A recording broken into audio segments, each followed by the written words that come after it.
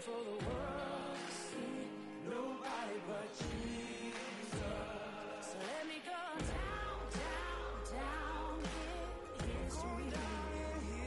As another blood-bought, faithful member of the family. That's all I ever wanna be. And if they all forget my name, well, that's fine with me. I'm living for the world to see.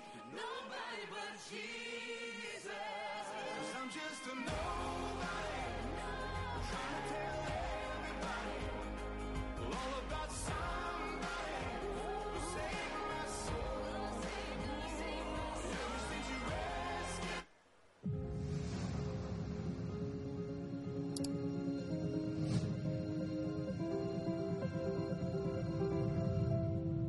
You can do anything if you do it a bite at a time. That's how you eat an elephant, a bite at a time. There's two things you're going to do if you're going to win at wealth. You have good offense, you know how to build wealth, and you have good defense. You don't make stupid mistakes that cause you to lose money. Dave, what qualifies you to teach about this stuff? Well, I've got all the letters and licenses and the finance degree, but what qualifies me is I've done it. That's what qualifies me. I've been there. You know, we started working this stuff, we're never going back. Never going back. I'm not living like this. I'm never going to put myself in a position.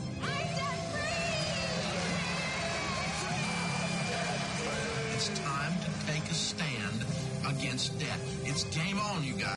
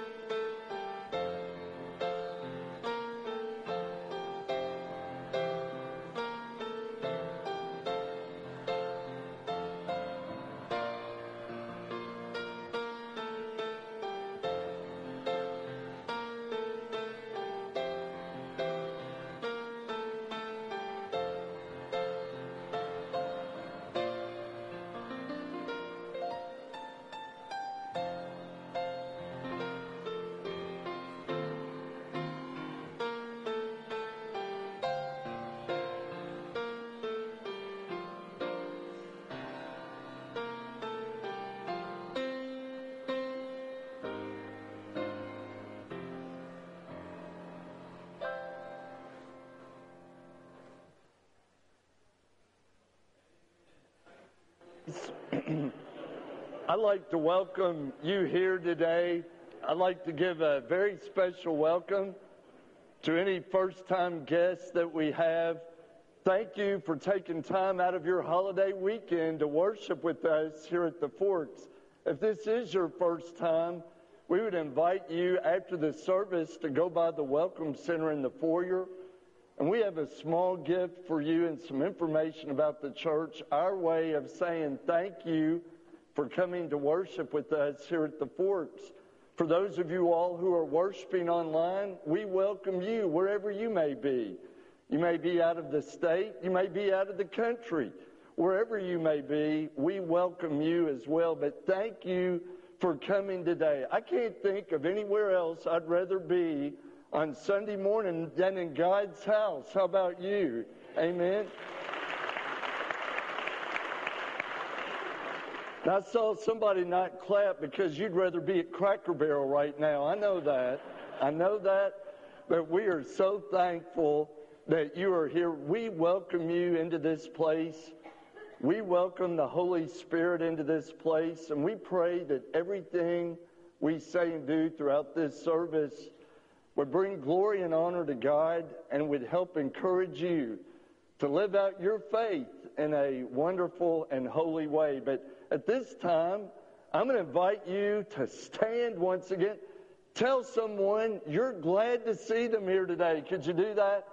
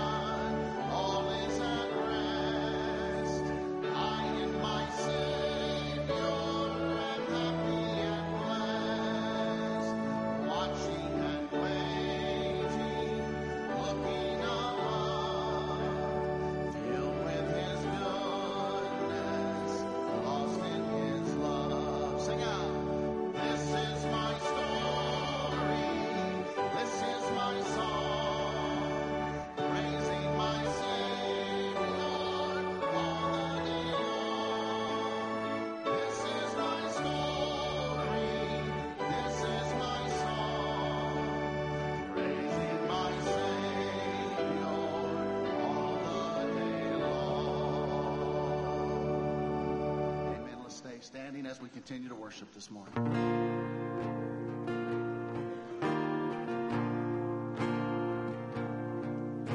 Splendor of the King, Lord in majesty, let all the earth rejoice, all the earth rejoice. He wraps himself in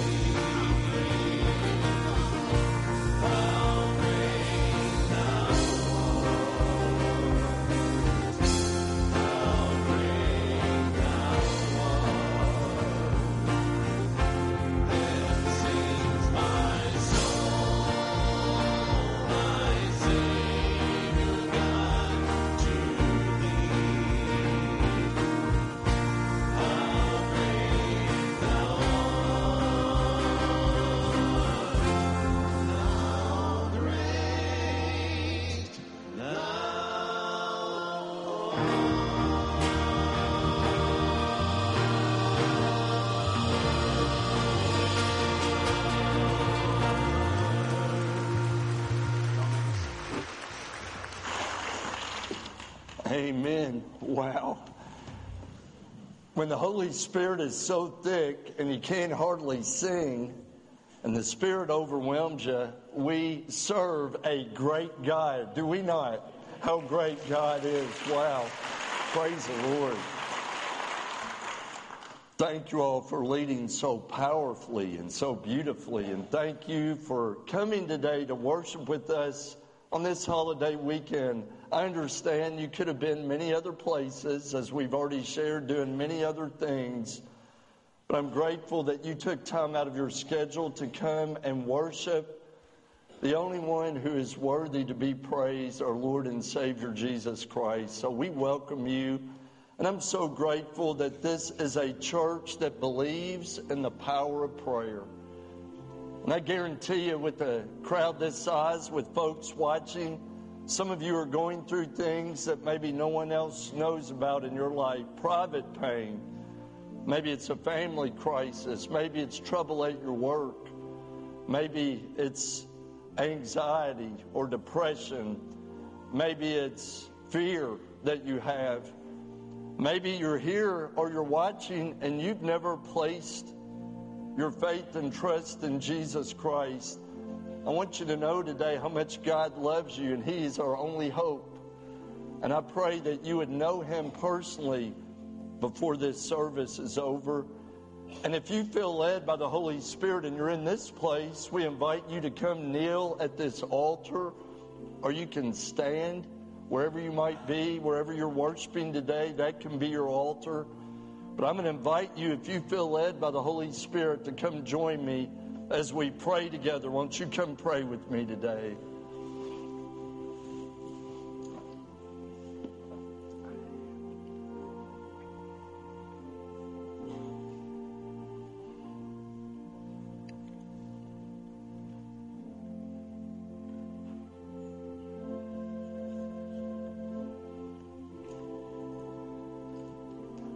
May we pray together. Oh Lord, thank you for the sweet spirit we feel in this place, singing how great is our God and how great thou art, to remind us that you are all powerful. And Father, that you are everywhere. And that, Father, you promise to always be with us. And Father, we pray that your Holy Spirit would just continue to move through this service. Praying for their seats, people praying for home or on vacations, wherever they may be. May they be present in your power and your love. Father, there are folks here today that are dealing with health issues, and we know you're the great healer and the great physician. And if it be your will, heal them completely, so that you would be glorified and that people would be saved as a result of your power. Father, we pray for others that are going through maybe personal hardship. Maybe it's problems in relationship. Maybe it's loneliness. Maybe it is depression, anxiety, fear. Meet us right where we are. Lord, maybe there are folks worshiping here or watching that have never given their hearts and lives to Jesus. We pray that a song that's sung, a prayer that's prayed, your word that's proclaimed would draw people to the saving knowledge of Jesus Christ, because you are our only hope. And Father, we pray for folks that are still recovering from flooding, and now flooding once again, even to people in our own community. And I received a text right before the service, Lord, where even one of the churches, sister churches, North Benson Baptist, experienced some flooding last night and early this morning. Bless them as they recover. Bless others who are still recovering and all those who have been helping them to recover. Father, I would say that there are folks in this room that are recovering from storms in their lives. Maybe it's the loss of a loved one. Maybe it's the loss of a job. Maybe it's not started off as the best semester at school. Maybe you've had a friend that has abandoned you. Maybe you've had people to say all kinds of evil about you. But oh God, may each and every person know that you promise to be a friend that will stick closer than a brother. And even though we walk through the valley of the shadow of death, we do not have to fear evil. For you comfort us, your rod and your staff. And Father, I pray that you would bless each and every person here for whatever's going on in their lives. Keep people safe, as I know we have folks traveling over this holiday weekend. Bless them, continue to be with our country and bring healing and unity and peace. Father, I pray that your Holy Spirit would continue to move through this service, continue to sing and play through our worship team, and speak, oh God, through your word and your servant. And I pray, God, that it would be your voice that's heard and not mine, your message, God, that penetrates our hearts and not mine. That, Father, when I am weak, then I would be strong through you. So, Holy Spirit, touch us, lead us, guide us, direct us, convict us, save us through Jesus. And we'll give you all the praise and the glory and the honor. In the strong and holy name of Jesus Christ, we pray. Amen.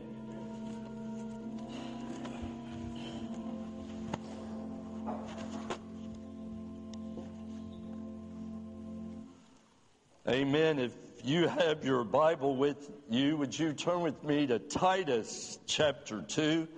I'm grateful that our worship team is leading us today. Bill is out of town visiting with family, and so our choir is not singing today, but I appreciate our instrumentalists and our worship team for leading us and for doing such a beautiful job. And they'll be coming back to lead us right after the reading of God's Word, beginning with verse 11 of Titus chapter 2. For the grace of God has appeared that offers salvation to all people. It teaches us to say no to ungodliness and worldly passions, and to live self-controlled, upright, and godly lives in this present age, while we wait for the blessed hope, the appearing of the glory of our great God and Savior.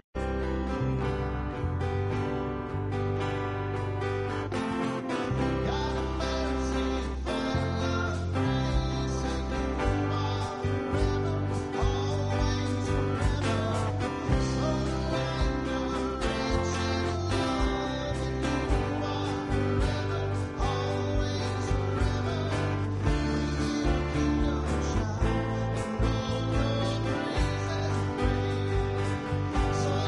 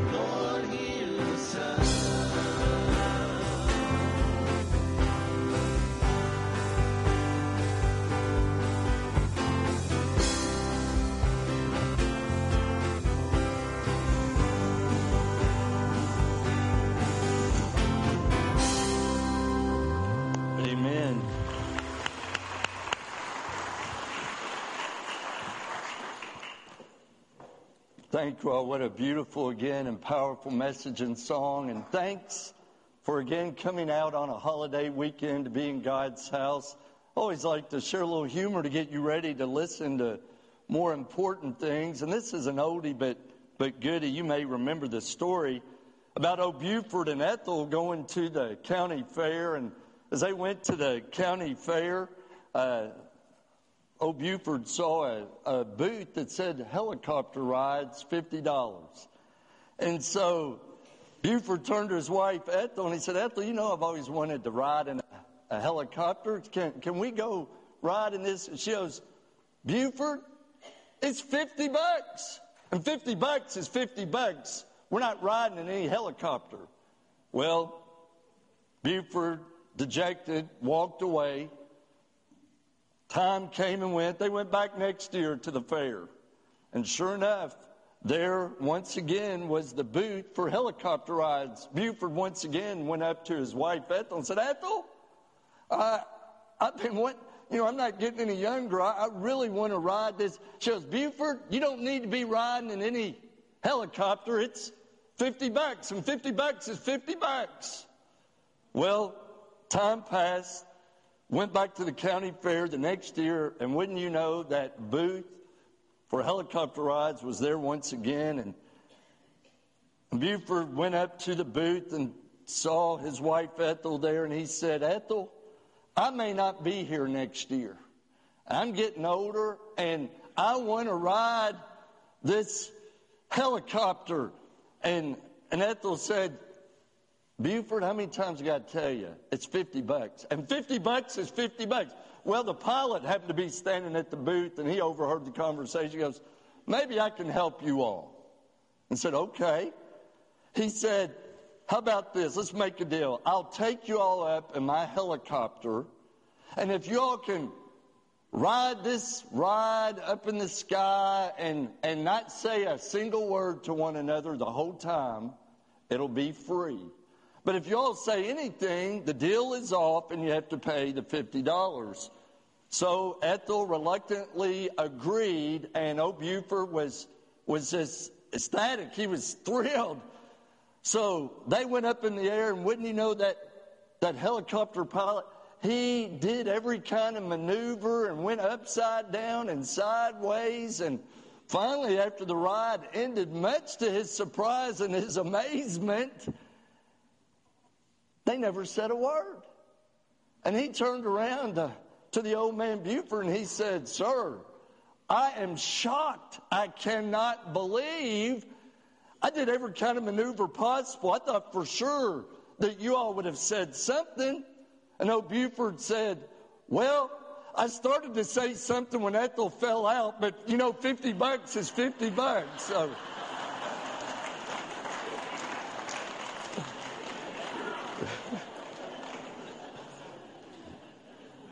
you can change the names to be whoever you want to fall out of the helicopter. Do you ever feel like that your life is out of control? And do you feel like that you're losing self-control because everything else around you seems to be falling apart? And what happens when it seems like everything's falling apart? Then many times we lose our tempers, we lose our patience, some may even lose your inhibitions, you lose your focus, and sometimes even Christians, we lose our witness when it seems like things are out of control. Today we're reading out of the book of Titus. Many of you probably remember that Paul and Titus had gone to the island of Crete, and there they started a church. They began a church. But when Paul left, he left Titus there to be the overseer or the organizer or the pastor, if you will, of this growing church there on the island of Crete.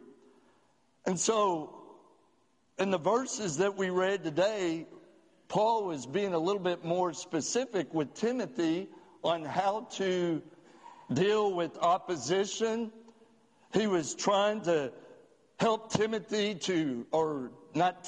Titus. Y'all correct me now if I'm wrong. That Titus was to teach not only faith, but proper conduct for God's people. And then he also was warning them about false teachers. And so as Paul gave this message to Titus and the church, its words are so relevant for us today. Because many times we need to be reminded about proper conduct for God's people. We need to be reminded about growing in our faith. We need to be reminded how to deal with opposition in a God-honoring way. We need to be reminded of what it means when people teach something contrary to what we believe and how we handle that.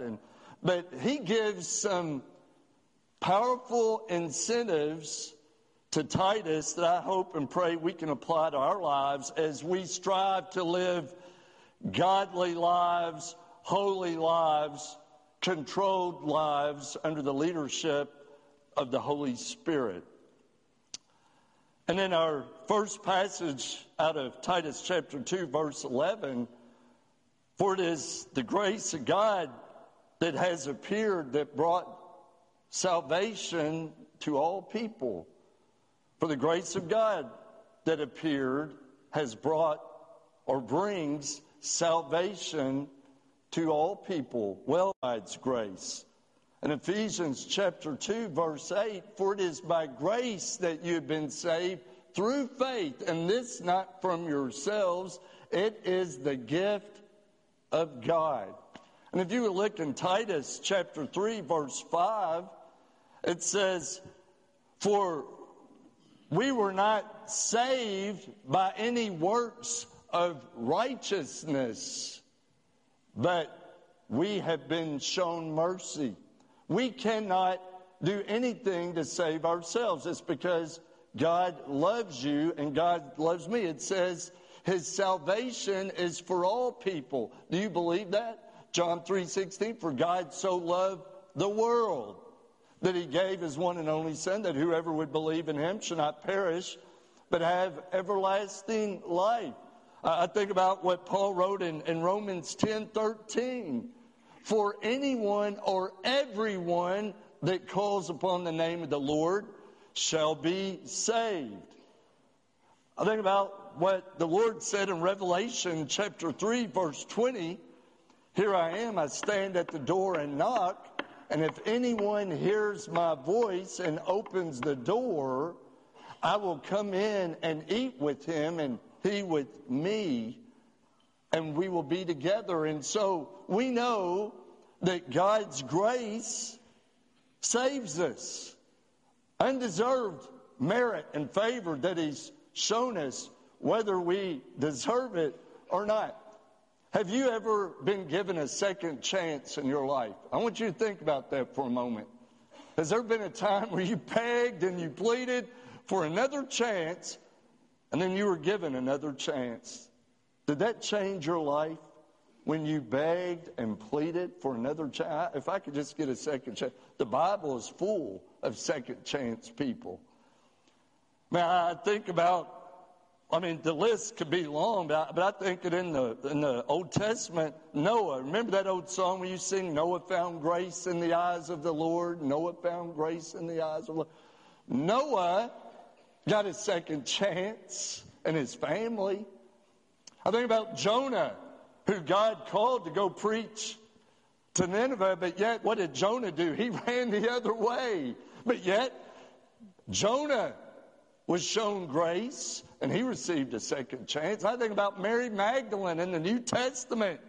This woman filled with evil spirits. She was given a second chance, and she became one of the most committed followers of Jesus Christ and all of God's Word, with him to the very end, and there when he rose from the grave. I think about the criminal on the cross when he was dying, and the other one was hurling insults, and yet that criminal on the cross said, Jesus, remember me when you come into your kingdom. Remember what Jesus said? Truly I say to you, today you will be with me in paradise. He was given a second chance even on his deathbed. Think about Peter, who was given a second chance. Peter, who denied Jesus not once, not twice, but 3 times. And yet, Jesus told him for the 3 times that he denied him or disowned him, I love you. I love you. I love you. He told him, reinstated him, showed him how much he loved. That's grace, isn't it? And how many of you all, when you've been shown grace, have said, Lord, if you help me to get through, I promise, I tell you, I will never do it again. Honey, if you forgive me, I promise you, son, daughter, boss, employee, I will never. How many of us have made those promises, then boom, we go right back to fall and prey to the devil's schemes, and we keep doing the stuff that we said we'll never do anymore. We do it over and over again. Well, I've got a modern day story of something I had shared with you before back when I was in school, but this seemed more applicable. I asked for my wife's permission to share this, but not my son's. So Isaiah, surprise, surprise, surprise. My son, in his second year at EKU, a college student, and my son, to toot his horn a little bit, he's always been a very good student, took after his mother in that regard. Always a very good student, always very conscientious of his work. And this past week, he was doing an online class, and he somehow missed an assignment on the syllabus or looked at the wrong calendar. And this was a class that was a half a semester, and then he'll take another class for the second half of the semester to complete the semester. And well, Isaiah called us and was distraught and upset because this half a semester class, some work that he was supposed to turn in, he didn't know it was due that day. He thought it was the following day. And a big fat 0 came across. And for his midterm grade was a big fat F. Well, my son is enough like his mother, who strives to be a perfectionist and do her best, that he was taking it hard. And we said, son, it's okay, we love you, need to be more responsible. Anyway, but I said, read the syllabus, look at it closer, you read it, you pay it, you've learned a painful lesson, but I hope you understand, that you need to pay it to get your work done on time, blah, blah, blah. Well, my son went on and did the work and turned it in, even though the syllabus clearly said there would be no late work accepted. And so my son sent the professor an email that evening and pleaded his case, said, I'm always very conscientious about my schoolwork. I try to make good grades. I'm so sorry. If you basically would show grace, I promise you this won't ever happen again. The next day, Isaiah and the professor sent back a kind response, but said nothing about the grade. You all know the syllabus has when the work is due. You all should know that, blah, blah, blah, blah. The next day he checked his grade and he had an A for that class. He showed grace and let him turn in work. How many of us have been shown grace by God? And we say, if you help me and get me, I promise this will never happen again. And then the devil tempts us and we go right back to things that we promised that we would never do again. Remember, guys, when we remember God's grace, it should be an incentive. It should be accountability that we want to do well for the one who showed us such grace, that we would want to please him, that we would want to honor him, that we would want to glorify him more than anybody else. Remember God's grace. But then in verse 12 of Titus chapter 2, after it talks about God's grace appearing, it teaches us to resist or to say no to ungodliness and worldly passions, that we may live a righteous and upright and godly life. The second powerful incentive that we have is to resist ungodliness and worldly passions. And worldly passions. Last week we shared about Romans 12:2. Do not be conformed any longer to the patterns of this world, but be transformed by the renewing of your mind or spirit. If you were to look in 2 Timothy chapter 3, verses 1 through 5, Paul wrote, "But in the last days there will be terrible times. People will be lovers of themselves, lovers of money," paraphrasing these, boastful, proud, arrogant, rude, without love, rash, conceited, with no self-control, unforgiving, slanderous, having a form of godliness, but denying its power, without holiness, unholy. All these things. If you want to look at that list and study it, it could be taken out of today's paper, out of today's world.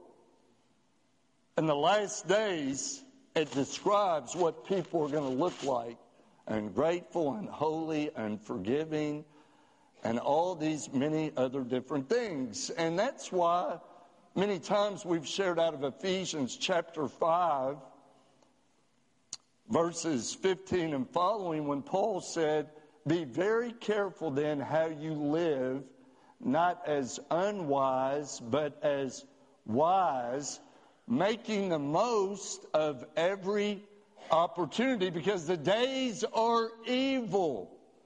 Therefore, do not be foolish, but understand what the Lord's will is. Do not get drunk on wine, which leads to debauchery, but instead be filled with the Spirit."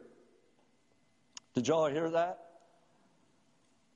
Be careful how you live. I've told you, through my life growing up, my parents, the only two words they ever said more to my brothers and me than "I love you" is "be careful." Be careful. Even to this day, my mother on the phone, or when I drop her off or see her, "Be careful." And guess what I say to my children when they leave? Be careful. Be careful. And that could encompass a lot of things. Be careful. But then, today I want to touch on something that I know might be a gray area for some people. It's probably going to make some people, I appreciate many of you all were so gracious to send me some kind messages last week after the message, texts and encouraging words. I give God the glory. I appreciate that. But today, I don't know if any of y'all are going to be sending me any encouraging texts and message, because God's putting something on my heart, and I want to share it as lovingly and as honestly. We talked about being real last week. Well, I'm going to try to be real with you. But people don't always want to hear it. And I want to tell you this. I've always said, since I've been pastor of this church, that we can agree to disagree and still love each other. You may not see it as I see it, and I may not see it as you see it, but we can still agree to disagree and love each other as long as we keep our eyes on Jesus. There's no fault in him. But God's been putting some things on my heart. When Paul said, "Do not get drunk on wine, which leads to debauchery," that debauchery is uncontrolled living. It's when you're out of control. When you're not following God's ways or following your own ways or the world's ways. Well, there's a lot of debate in the church, maybe not in some other denominations, but the Baptist church about alcohol. And in the Old Testament, there's the Hebrew word yayin. And if you look at the translation, it says freshly squeezed grape juice, fruit of the vine. And then you look in the New Testament, it's oinos, which, again, some translate freshly squeezed grapes, fruit of the vine, not fermented. And yet, there's hundreds of passages in the Scriptures that talk about alcohol. But the one that a lot of Christians like to use is out of John chapter 2 when Jesus turned the water to wine. That's one that a lot of people like to use. Well, scholars obviously debate on what he meant by that. Some have said it's onios, it's unfermented, it's basically freshly squeezed fruit of the vine grape juice. But yet, we know some wines in Scripture, old and new, it was fermented and people would get drunk. And clearly, the Bible is against people getting drunk. That's clear, against drunkenness. But then people say, well, it's okay to drink in moderation. Can I ask you all this? Who's the moderation police? Who's the one to say when you've had enough? Did not every alcoholic start out with one drink? Every alcoholic has started out with one drink. And another word for fermentation is corruption. And we would all agree that corruption is no good, right? Has corruption ever done any good? And yet, we have so many Christians today that continue to drink alcohol. Proverbs 20, verse 1 says, wine is a mocker, beer is a brawler. Whoever is led astray by them is not wise. Now, let me share this with you all. And again, I want to be as gracious and as loving as I can.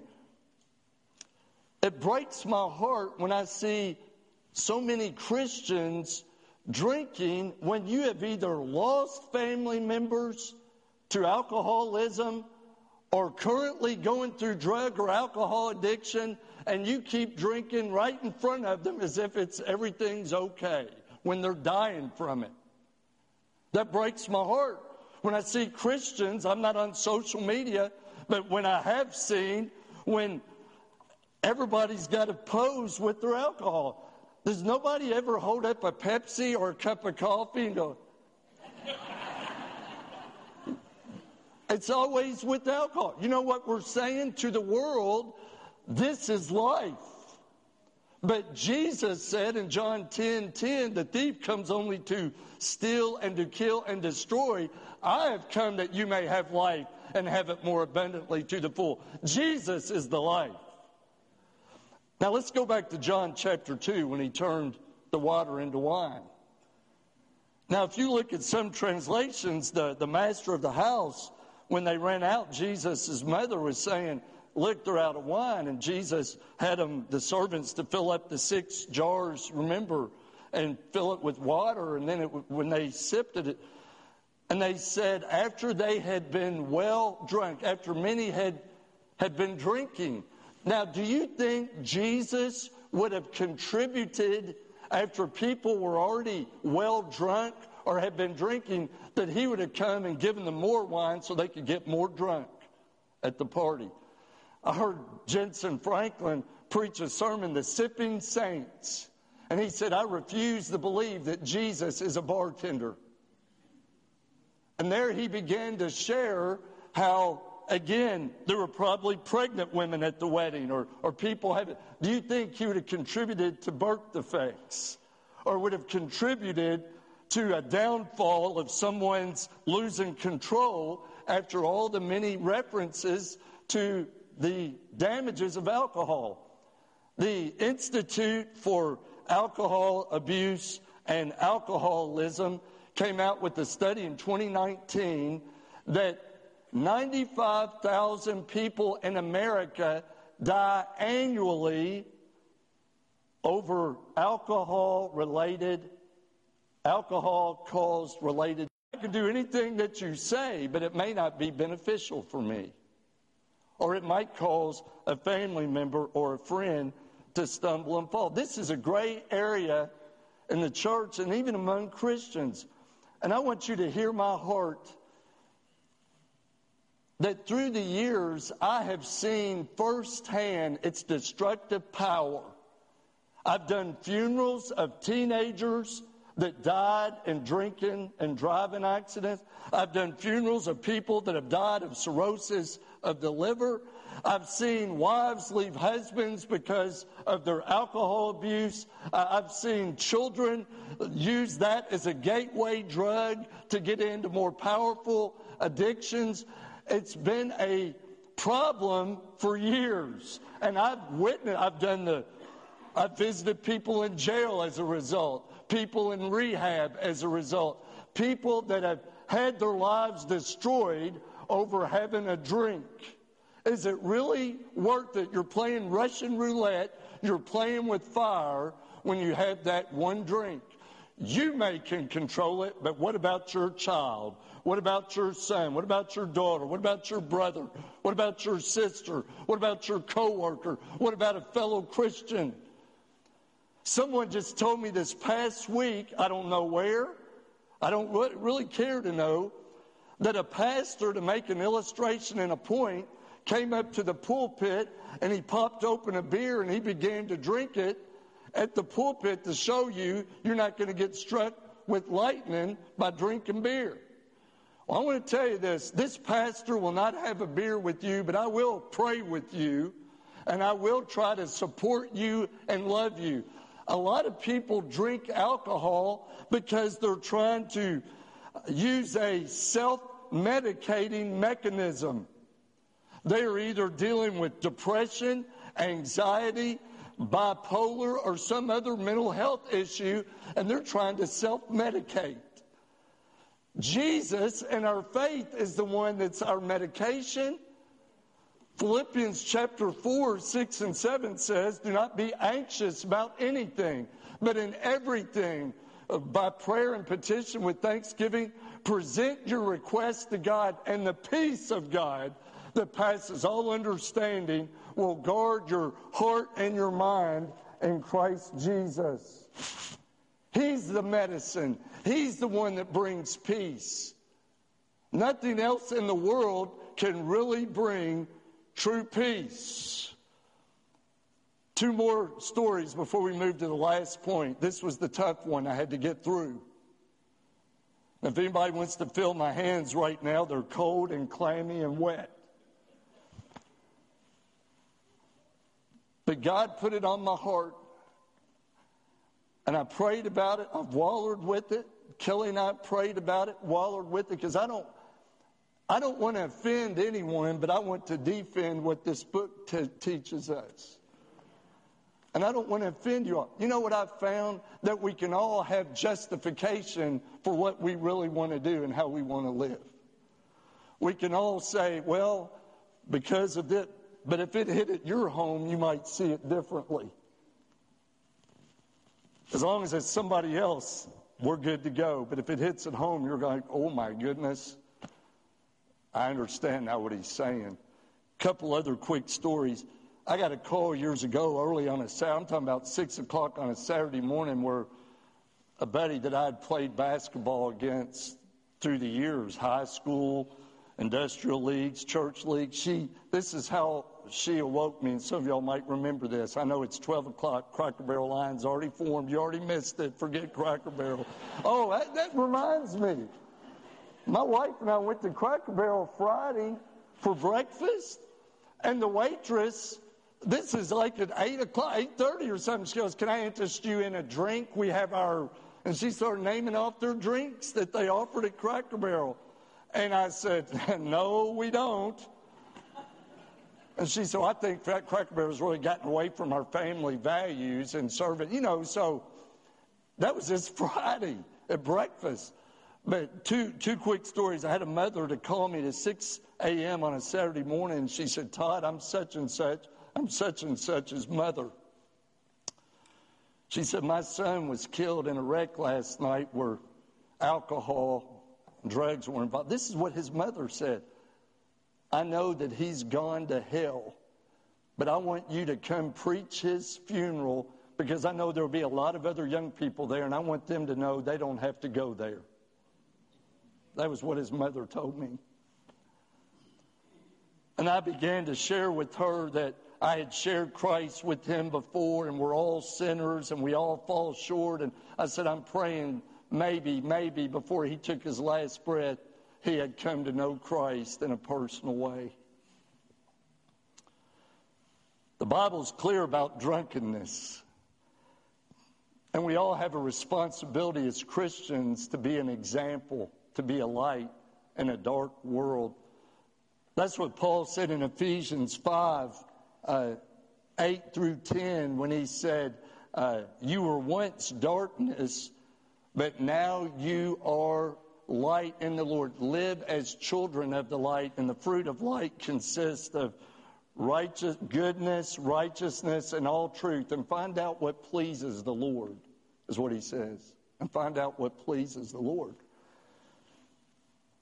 The second story is, my father-in-law has shared this story to us on many occasions, and he shared it to my children, his grandchildren, when going to a social gathering or party and saying, Bill, how come you won't drink? How come you don't want anything to drink? And he said, because I refuse to be friends with the murderer of my father. Because his dad was an alcoholic.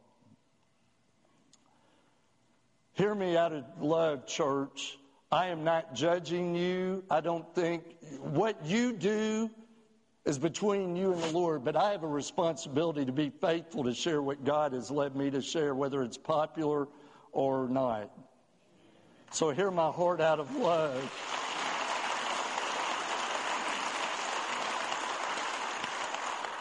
I can tell you right now, I have a blast without it. And you can too, I promise you. But lastly, not only are we to resist worldly passions, ungodliness and worldly passion, but lastly, the third incentive, powerful incentive to live a holy and godly life is that we have readiness for the Lord's return. Readiness. In verse 13, as we await the blessed hope, the appearing of the glory of our great God, Lord and Savior Jesus Christ. The readiness of the Lord's return, our blessed hope. Are you ready? Are you ready? If you were to read in 2 Peter chapter 3, verse 12, it says, you ought to live your life in a holy and godly way as you await the approaching of God's day and speed its coming. 2 Peter chapter 3, verse 9. And I'm going to get this here. 2 Peter 3:9 says, the Lord is not slow in keeping his promise, as some understand slowness. Instead, he is patient with you, not wanting anyone to perish, but everyone to come to repentance. Did you know that? The only reason the Lord hadn't returned, he's wanting more people to be saved. He's wanting more people to come to Jesus. He's wanting more people to experience his grace and his mercy. And that's the rest of verse 14 and following. To redeem his people so that we can live godly, holy lives. I did break my thumb when I was dribbling the ball up the court, double teaming an old man, I guess still trying to prove something. I have nothing left to prove. And I broke it. They put a couple pins in. Fast forward, some of y'all remember me sharing, I accidentally pulled one pin out. And I got verbally spanked by the surgeon telling me, you know, you shouldn't have done that. What were you doing? Something I told you not to do? I thought I was talking to my wife. And so the surgeon went on to say, well, I've never just put one pin in, so I hope the one pin holds. I hope it'll be fine. And so thank the Lord. I went back on Thursday afternoon. The one pin held. They did an x-ray. It's healing back nicely. I've downsized my brace, and now I get to squeeze a stress ball. It's dual purpose for therapy and stress relief. And while I was waiting to go in to see the doctor, the waiting room, there's a lot of people that have hand injuries. You wouldn't know unless you go to a hand doctor. It made sense.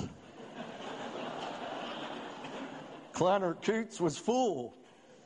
And as we were in there, I noticed different ones being called. I got there early, and as I was waiting in the waiting room, I noticed there was a Hispanic gentleman who kept looking over toward me. And I would look down, you know, everybody now in the waiting room, there's no magazines. Everybody's on their phone. Everybody's looking at their phone, scrolling. That's what some of y'all do when I'm preaching. But anyway, everybody's scrolling. You're looking up scriptures. I know that's what you're doing. Doing a fact check on the scripture. Fact check. So this Hispanic man walked over. I'd already noticed his shirt. Do you ever observe a room when you go in? You should be attentive. My dad always told my brothers and me, be aware of your surroundings. Always be attentive. Watch your back. See who's there, I try to be aware of your surroundings. And so I was there. I'd already noticed this Hispanic man had a T-shirt that said, life is good, eternal life is better. Well, finally, when some more people went back, we were just sitting there, and he came over and sat by me in a chair. Our eyes had met, and then he walked over and sat by me, which was great. Never introduced himself. I started the conversation out. I said, I love your T-shirt. And he said, thank you. And then he went on and told me he was 76 years old. He only had 2 fingers on his left hand, and he had just cut the tip off of a finger on his right hand. And he began telling me he was working on a bridge construction work when he lost these fingers, and he was put in the hospital. And while he was in the hospital, somebody came and shared Christ with him, and he said, I got saved. He said, that was years ago. I'm listening at this. I never said, I was just taking it all in. I would chime in an amen or I agree or yes, sir. But he was so excited, so thrilled. And he began to sing a worship song right there in the waiting room at Kleiner Coots. He goes, I couldn't speak English. I couldn't read an English Bible. But he said, I heard the voice of God say in the hospital after I got saved, you will speak and you will be able to read. And he said, and I can do both. He said it was a miracle. And I said, praise God. And he said, you know what it says? And I didn't want to correct him. He said, you know what it says in Ephesians? It's Philippians 4:19. And my God will meet all your needs according to his glorious riches in Christ Jesus. But anyway, he was so thrilled and just so on fire for the Lord. He talked about how he was glorious saved and how we were to be ready for the Lord's return. I didn't know if I should tell him I was a pastor or not. And so after he was saying his praise song, and the other people they were kind of looking down at their phone and looking up and kind of like they didn't know what to think. We were there having church in the waiting room. And before I could tell him anything about me, he was sharing Christ with me. They called my name to go back. And I said to him, I don't even know his name. He didn't know my name. I said, God bless you. And he said he already has. And I thought, if he's still out there, I had to run to the restroom and I had to come out of the exam room to go to the restroom. So I was only in there a few minutes before I came out. He was already gone. But I thanked the Lord for his boldness to share his faith to a complete stranger at 76 years old. Shouldn't we do the same thing? Not to be ashamed of the gospel. Let's be as proud, as I said last week, of our faith in Christ as we are about our worldly possessions and earthly treasures. I love, and Jensen Franklin said this, and I close, that old song, I'd rather have Jesus than anything this world affords to me. May we pray. Father, I pray right now in the stillness of this moment that if there are men or women or young people here and they've never given their heart and life to Jesus, we are all sinners saved by God's grace. Give somebody the boldness to come today and take a stand for the one who is willing to take a stand and die on the cross to save us.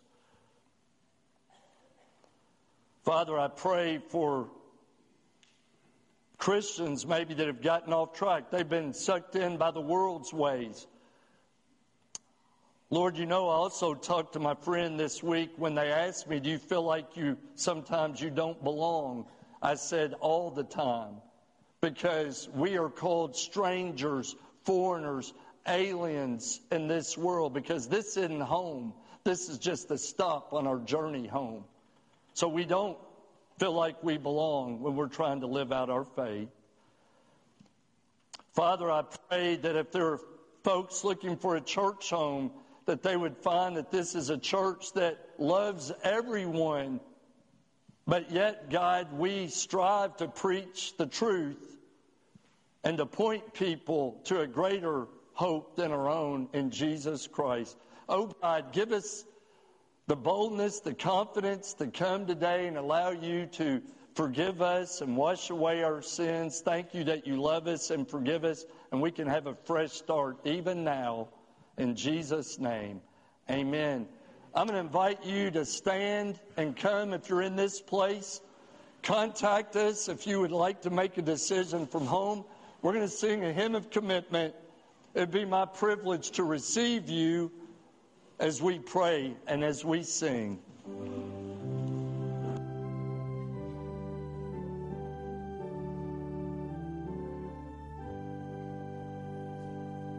Lord Jesus, I long to be perfectly whole. I want you forever to live in my soul. Break down every idol, cast down every foe. Now wash me and I shall be whiter than snow. Whiter than snow, yes, whiter than snow. Now wash me and I shall be whiter than snow.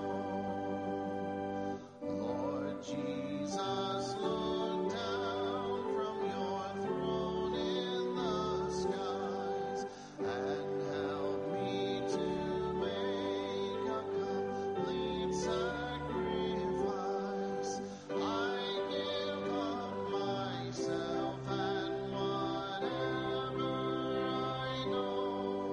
Now if I feed by faith for my cleansing, I see your blood flow. Now wash me and I shall be whiter than snow.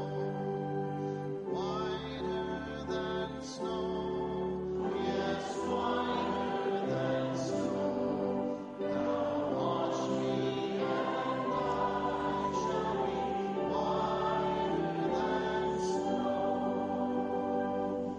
Amen. I want to thank you so much for being here today and allowing the Holy Spirit to be in this place. Don't forget how much God loves you, and we love you, and I hope that you leave here challenged to live a godly and holy life that's pleasing to the Lord. That should be all of our desires, to please Him.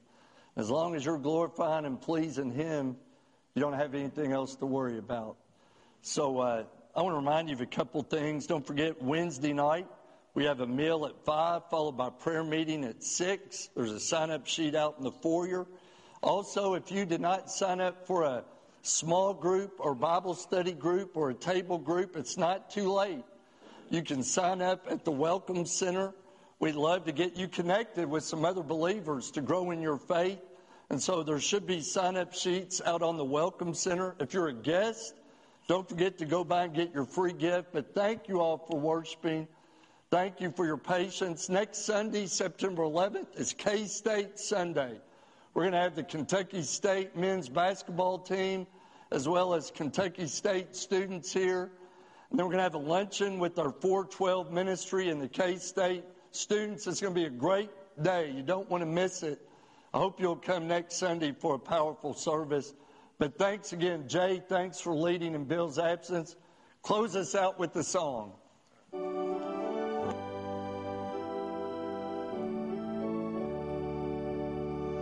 This is my story, this is my song, praising my Savior all the day long.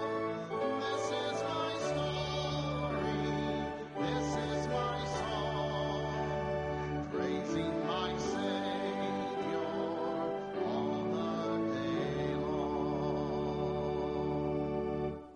Pray, God, as we go from this place, may we live our lives in such a way that we tell your story. In Jesus' name, amen.